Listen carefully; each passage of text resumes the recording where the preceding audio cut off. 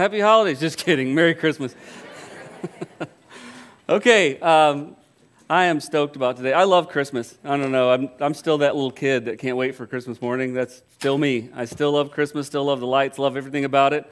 But the meaning is what means more to me than anything. So it's funny. I prepared 4 messages. 4 for today. And the one I'm going to use actually came to me at 6 a.m. this morning. I'm like, thanks, God. That could have come at Tuesday. That would have been really nice. But anyway, today we celebrate the greatest gift ever given, and that's the birth of Jesus Christ. And it gets lost in some of the commercialism and stuff, but it's always alive in the hearts of those who have been redeemed, and I'm so thankful for it. And I know you've probably heard the Christmas story many, many times over the years. But today I want to take a look at some important details maybe you haven't really heard before. Now, don't take me wrong. I'm not going to reinvent the wheel here or anything like that. And for you Christmas traditionalists, I will cover the whole story. And everybody out there is going, great, he's going to bore the mistletoe out of us now. But it's not like that. I promise it's not like that. But there's just a fresh look I want you to take a look at today. You know, I think the info we're going to have today will help enhance what you think about the Christmas story. I really do. Because I love how God always ties scriptures together and makes them all link. I love that. Because it's kind of like he's gift wrapping it for us. So I titled the message Gift Wrap today, and I think the more you realize about the things that really happened at this birth, the more you'll appreciate it. So let's jump right in. Now, as you all know, before Jesus was born, Joseph and Mary both had a divine encounter. And by divine encounter, I mean they both had a meeting, a personal meeting with an angel, both of them, and both of them received big news. Now, Mary was told that despite being a virgin, she was pregnant. And not just pregnant with the Savior of the world, which would have been a lot to take at that time. Let's look at this. Luke chapter 2, starting in verse 26. It says, now in the 6th month, the angel Gabriel was sent from God to a city in Galilee called Nazareth, to a virgin engaged to a man whose name was Joseph, of the descendants of David, and the virgin's name was Mary. And coming in, he said to her, greetings, favored one, the Lord is with you. But she was very perplexed at that statement and kept pondering what kind of situation this was. The angel said to her, do not be afraid, Mary, for you have found favor with God. And behold, you will conceive in your womb and bear a son, and you shall name him Jesus. He will be great, and he will be called the Son of the Most High. And the Lord God will give him the throne of his father David. And he will reign over the house of Jacob forever, and his kingdom will have no end. Mary said to the angel, how can this be, since I'm a virgin? The angel answered and said to her, the Holy Spirit will come upon you, and the power of the Most High will overshadow you.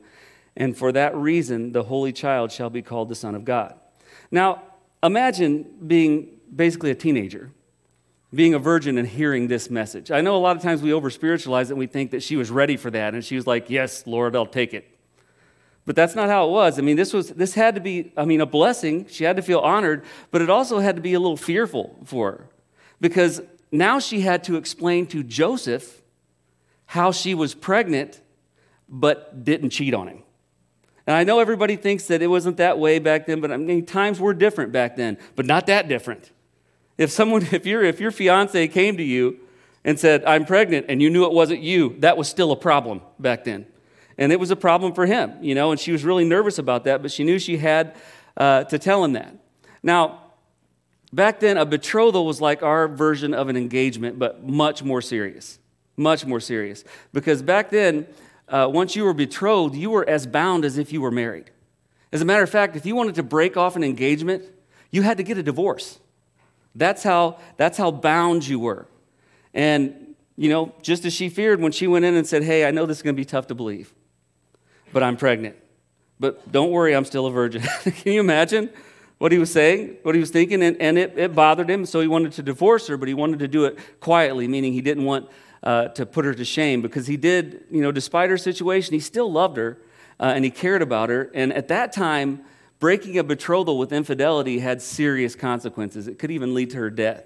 So he wanted to do it quietly, But Joseph, before he had the chance to end the relationship, he too had a visit from an angel. Let's look at this, Matthew 19, starting in verse 18.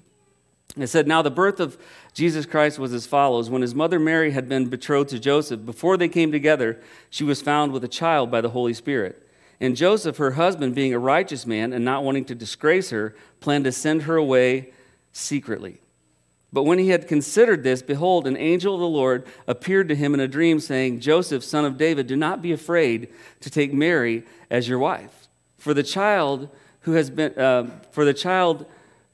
conceived in her is of the Holy Spirit. She will bear a son, and you shall call his name Jesus, for he will save his people from their sins.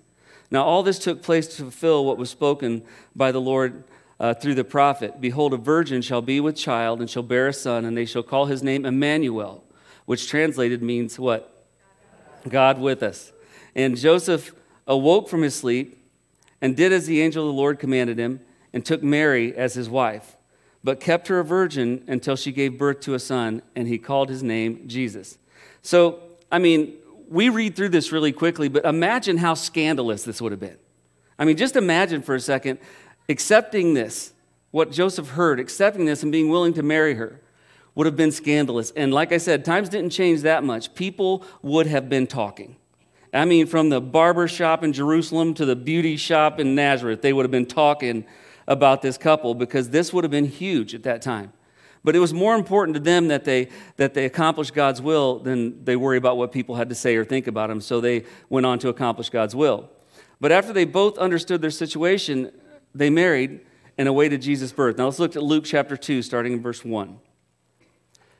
Now in those days, a decree went out from Caesar Augustus that a census was to be taken of all the inhabitants of the earth. This was the first census taken while Quirinius was governor of Syria. And everyone was on his way to register for the census, each to his own city. Joseph also went up from Galilee, from the city of Nazareth to Judea, to the city of David, which is called Bethlehem, because he was of the house and family of David, in order to register along with Mary, who was engaged to him and was with child. While they were there, the days were completed for her to give birth, and she gave birth to her firstborn son, and she wrapped him in clothes. Now, some of your Bibles will say swaddling cloths. That's actually accurate. So they wrapped him in swaddling cloths and laid him in a manger because there was no room for him at the inn. Okay, now, not long after being married, okay, I'm assuming right around 9 months, but not long after being married, Joseph and Mary traveled to Bethlehem for the census, okay? And while they were there, Jesus was born. And it was difficult circumstances that he was born into. But I don't know if you've ever noticed this. God loves to work during challenging situations. He always does. Whenever things seem impossible to us, whenever things seem challenging to us, I think God likes to work in those because he wants us to know that what we are afraid of, what we see as difficult, what we see as impossible is possible to him. And what we see as a problem is no problem to him. So this was the perfect situation for him to work in. But because of this census, Bethlehem was full of travelers and all the lodging was scarce and most of them were full. Kind of like Indianapolis when the Colts play. Okay, bad example. But so since there was no hotels to stay in, they had to stay in a manger. And this is where Jesus was born. Now, here's where things start to get a little different probably from what you've heard. Okay, contrary to the common nativity scenes we've all seen, how many people have seen a nativity scene just in the last month? They're still pretty popular, right? Okay, and what do you see in those? You see 3 what? Wise men. See, if our government was to send out 3 wise men, they'd be in trouble. They couldn't find them, right? But they always show 3 wise men, which ironically they were not at the manger because the wise men came when he was a toddler. So there were no wise men at the manger, okay? Then you see the shepherds there. That's accurate. The shepherds were there. Okay, that's something that was accurate. But this manger wasn't a normal manger. This manger was actually more like a cave that they had used as a manger. And I'll explain all this later. I know it'll make sense later. But it wasn't the normal manger at that time. It was actually a cave that they had built up to use for the birthing of animals. And I'll explain that here in a little bit. So it was actually set up and used like a manger, but it wasn't really a manger. Now, because Jesus being born in a manger was, obviously odd, and most people didn't understand it, but there was a purpose for it. This was no accident that he was born here. Okay, because this was God's way of starting to paint a picture for the world about who Jesus was. Here he is being born in a place where the sheep are being born, where the animals are being born. And actually, this place was where the sacrificial lambs were to be born. And like I said, I'll explain that later. But God was trying to tell everybody, this isn't just a normal birth. This is my son. This is the Lamb of God, born in the same area where the sacrificial lambs are born. We'll explain that here in a minute. So let's move on to the shepherds.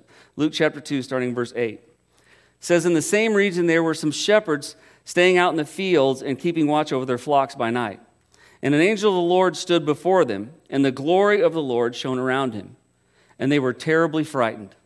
But the angel said to them, do not be afraid, for behold, I bring you good news of great joy, which will be for all the people. For today in the city of David there has been born for you a Savior, who is Christ the Lord.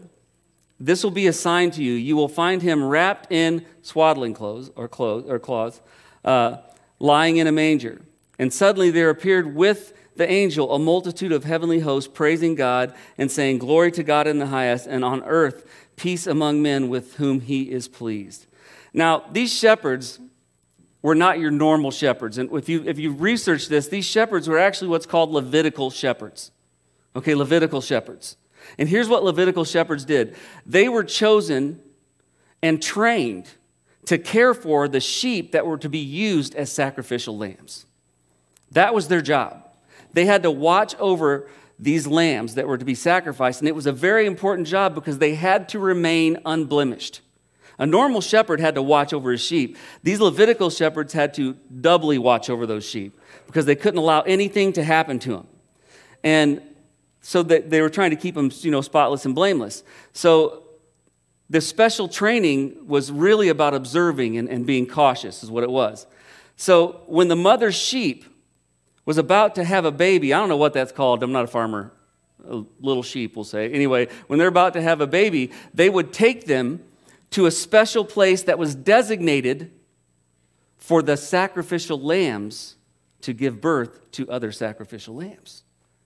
It was a manger that was built out of a cave. That's where they would take the mothers of the sacrificial lambs to birth these lambs. Okay, this is where it starts to get really cool. I'm starting to get goosebumps.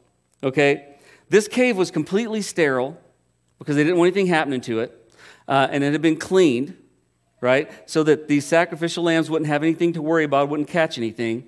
But once one was born, a newborn baby sheep, they would immediately wrap it in swaddling cloths. Immediately. To keep it from getting injured or bitten by anything, or to keep it from bumping into anything that had to remain spotless. So they would wrap it in swaddling cloths. Do you see where I'm going with this? You starting to follow this? This is just amazing to me. And so they did this, like I said, to protect them. So these special shepherds were tending to a special flock when this angel appears.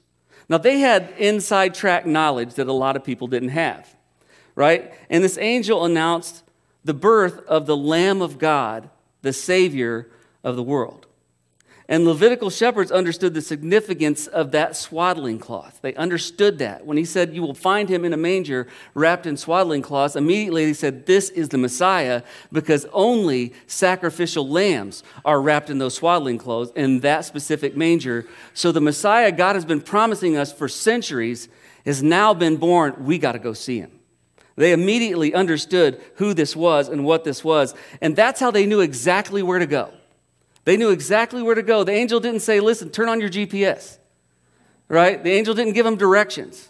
They knew exactly where to go. Look at this, Luke 2:15. It says, when the angels had gone away from them into heaven, the shepherds began saying to one another, let us go straight to Bethlehem then and see this thing that has happened, which the Lord has made known to us. So they came in a hurry and found their way to Mary and Joseph and the baby as he lay in the manger.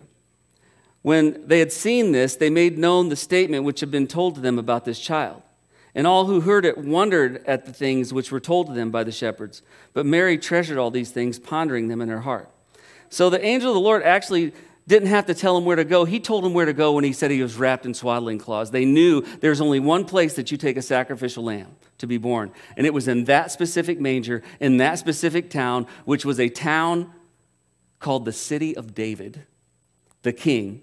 And they knew the Messiah was going to be born there because the Bible told us it would. The scriptures and the prophets said it would.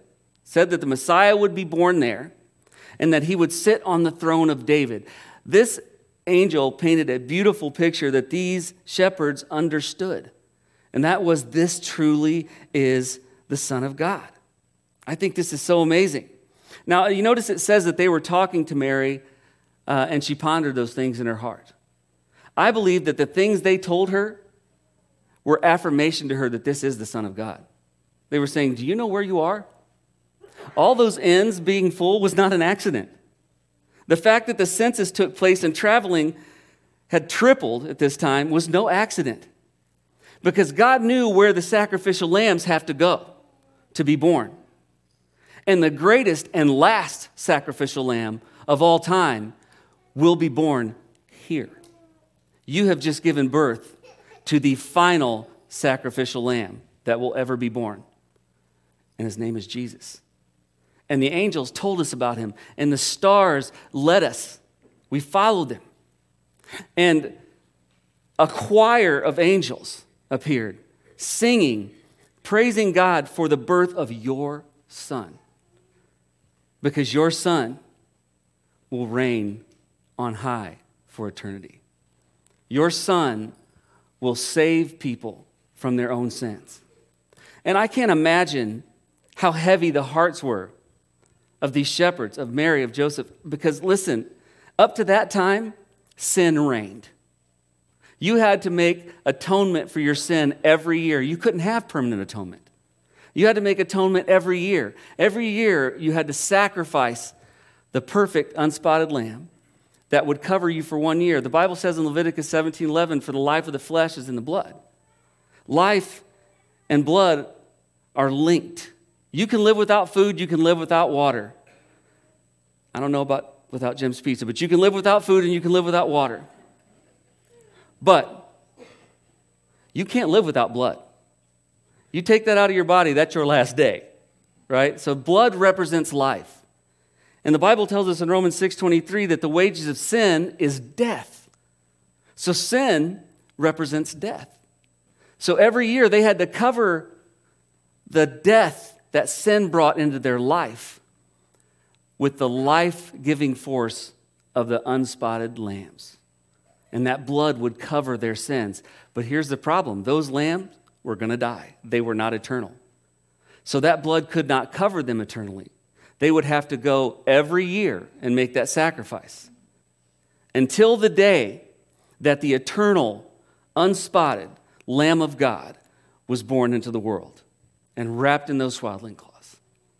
Because when his blood was shed and someone applied it to their life, their sins, past, present, and future, are covered forever. You don't have to do it over and over and over again.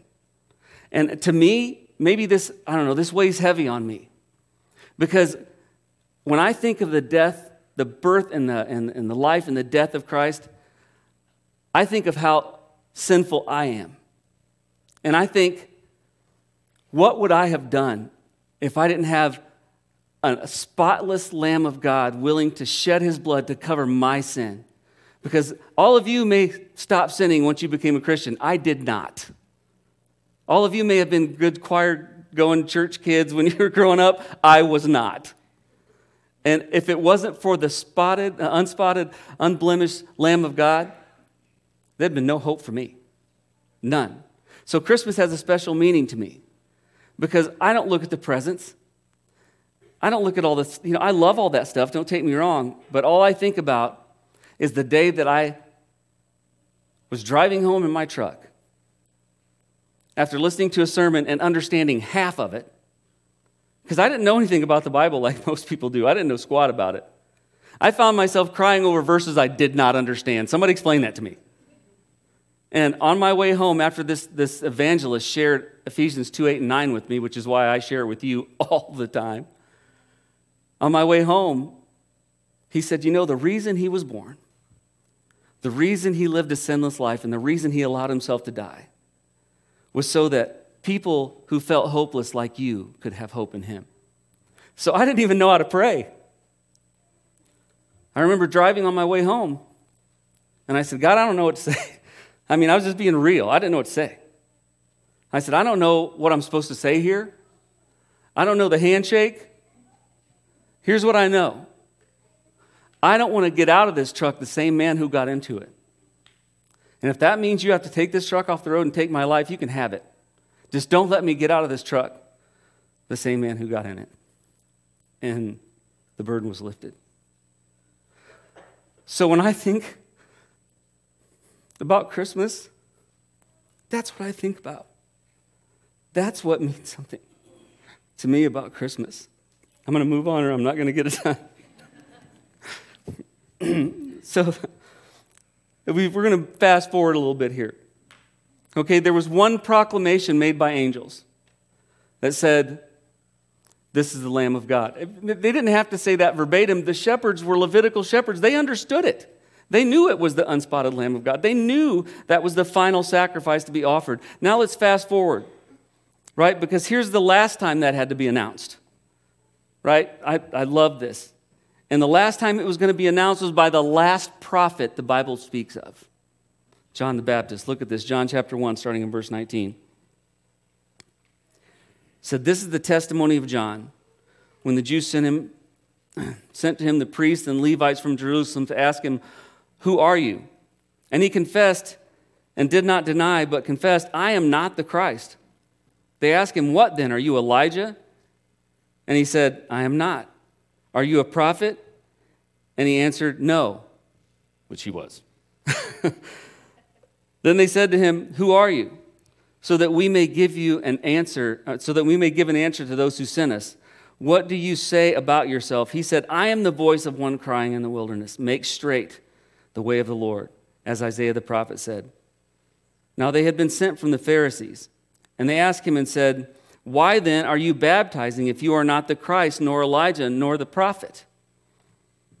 John answered them, saying, I baptize with water, but among you stands one, notice that's capitalized, stands one,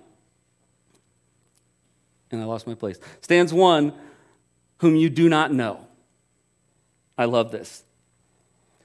It is he who comes after me, the thong of whose sandal I am not worthy to untie. These things took place in Bethany beyond the Jordan where John was baptizing. The next day, he saw Jesus coming to him and said, behold, what? Behold, the Lamb of God who what? Takes away the sins of the world. This wasn't the first time that announcement was made. We talk about this announcement all the time, and we love that John the Baptist said it, but the angels that spoke to the Levitical shepherds were the first one to make that announcement. Just only the shepherds understood.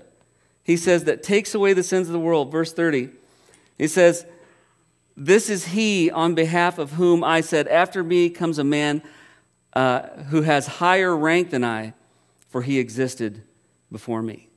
See, John was well thought of by the people. And a lot of people go, are we sure that's not Jesus? Are we sure that's not the Messiah? I don't know. He's pretty powerful. And he says, listen, once and for all, I'm not the Christ. But he's here. He's been walking among you, and you've been too religious to see him. He's been walking among you for years, and you've been too religious to see him. He's been performing miracles. You've been too religious to see him. But there he is, the Lamb of God who takes away the sins of the world. And when John announced that, I hate to use this, but this was really the proverbial real reason for the season. I am so sorry I had to use that. But this is why we celebrate Christmas. This is it. Because Christmas is when we celebrate the Lamb wrapped in swaddling cloths who was born to die for the sins of the world. But as believers, we should be celebrating this every day of the year. Every day of the year. And I'm telling you, Christmas, my hope every Christmas is that it will introduce you to why we do this. That you'll get to know the Savior that we're celebrating, and that he will change your life, and that you will become a new person just like I did. Because that's, in honesty, there's all kinds of people battling out there who have nothing better to do About, well, Jesus wasn't born in December. Listen, anytime you want to celebrate Jesus, go ahead. I don't care what month it is. And if you want to fight about it, you need to find something else to do. Right? Oh, we shouldn't have Christmas trees because it's pagan. Listen, call it whatever you will. If it's celebrating the birth of Jesus, light them up, boys. This time of year shouldn't be about that foolishness. You know what it should be about? The birth of the one born to die. The last, unblemished, unspotted Lamb of God who takes away the sins of the world. It's almost like the angels were telling the shepherds, let me show you what God has gift wrapped for you. The greatest present ever given was wrapped up in that manger. I promised I'd stay brief, and I'm gonna. But I want to tell everybody Merry Christmas. And it's my prayer that you go home with a little different perspective about why we do what we do. So that you go home and realize that this is one of the greatest chances you'll ever have to share Jesus. One of the greatest chances. Here I go. One of the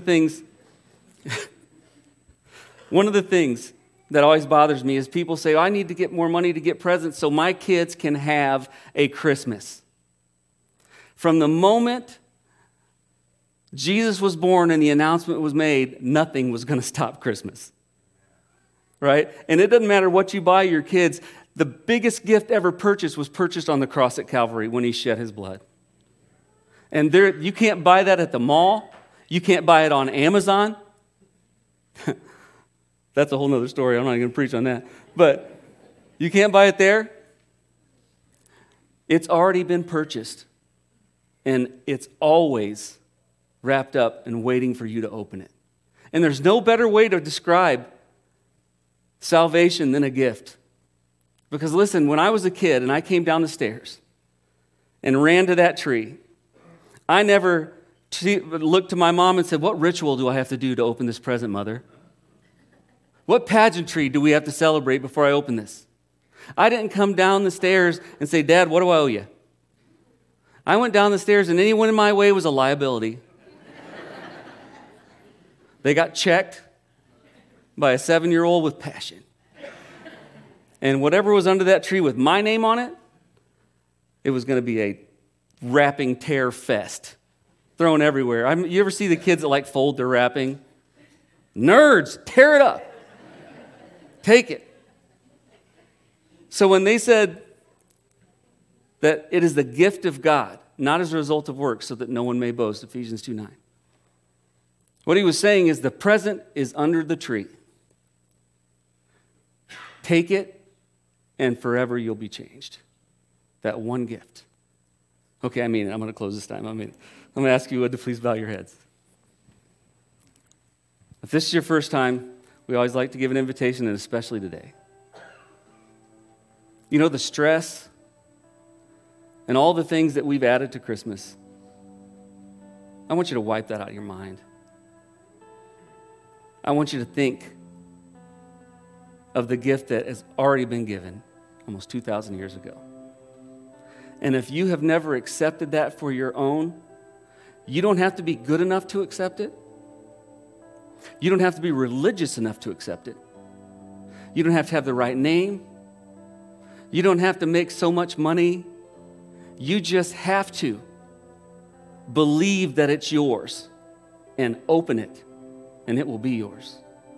So if someone here who'd like me to pray for them, listen, whatever the cause may be, just make eye contact with me, put your head right back down. Bless those people. Bless those people. Bless those people. I'll be praying for you, and I really do pray for those people. If you're watching, listening online, bless those people. God knows your heart, and we will be praying for you. And believers, my one prayer for us today is I want us to be excited about Jesus like it's Christmas every day. Let's pray. God, we thank you so much for today and for what it represents. Lord, there's so much debate about when he was born, and I don't care. I'm just glad that he was born. I'm glad that you sent your son to live a sinless life and die innocently on that cross for people like me. And I'm so thankful that all we have to do is believe. I'm so glad we don't have to be good enough, because I'd have never made it, and neither would anyone else. I'm thankful that you made it to where all we have to do is believe that what Jesus did was enough to guarantee our eternal life. And if we believe that, we'll have it. If someone makes that decision today, God, I just pray that they contact us. We want to begin this walk, this journey with them. But God, for those of us who are believers, we get so involved in so many things that don't matter. And it takes a day like today to remind us what really matters. And what really matters is your Son. What really matters is the love that Jesus revealed to the world when he was willing to die for us. Let us get excited about that again and be passionate about that again, so that people will feel our passion and excitement and see you and hear you and be drawn to you. Father, we thank you for everything you do. We just pray that as we leave here, keep us safe. Let Jesus always be on our mind. And if you don't return to take us home before we meet again, let us come together one more time and give you all the praise, honor, and glory you're so worthy of. And we ask these things in Jesus' name. Amen.